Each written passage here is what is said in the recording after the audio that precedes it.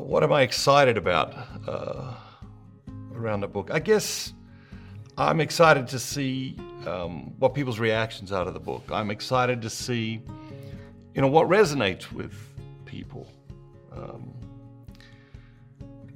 People will stop me from time to time, in the street, on an airport, at the baseball, and talk to me about a book that they've read, and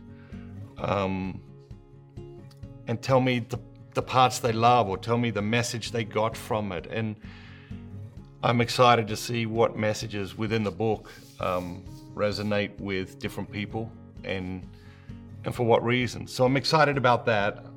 I'm also excited about sharing advance copies with the people close to us.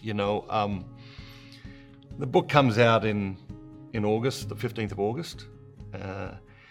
And at that point, anyone will be able to get a copy. But, there's so many people who have, been reading my books for years, been supporting this work for years.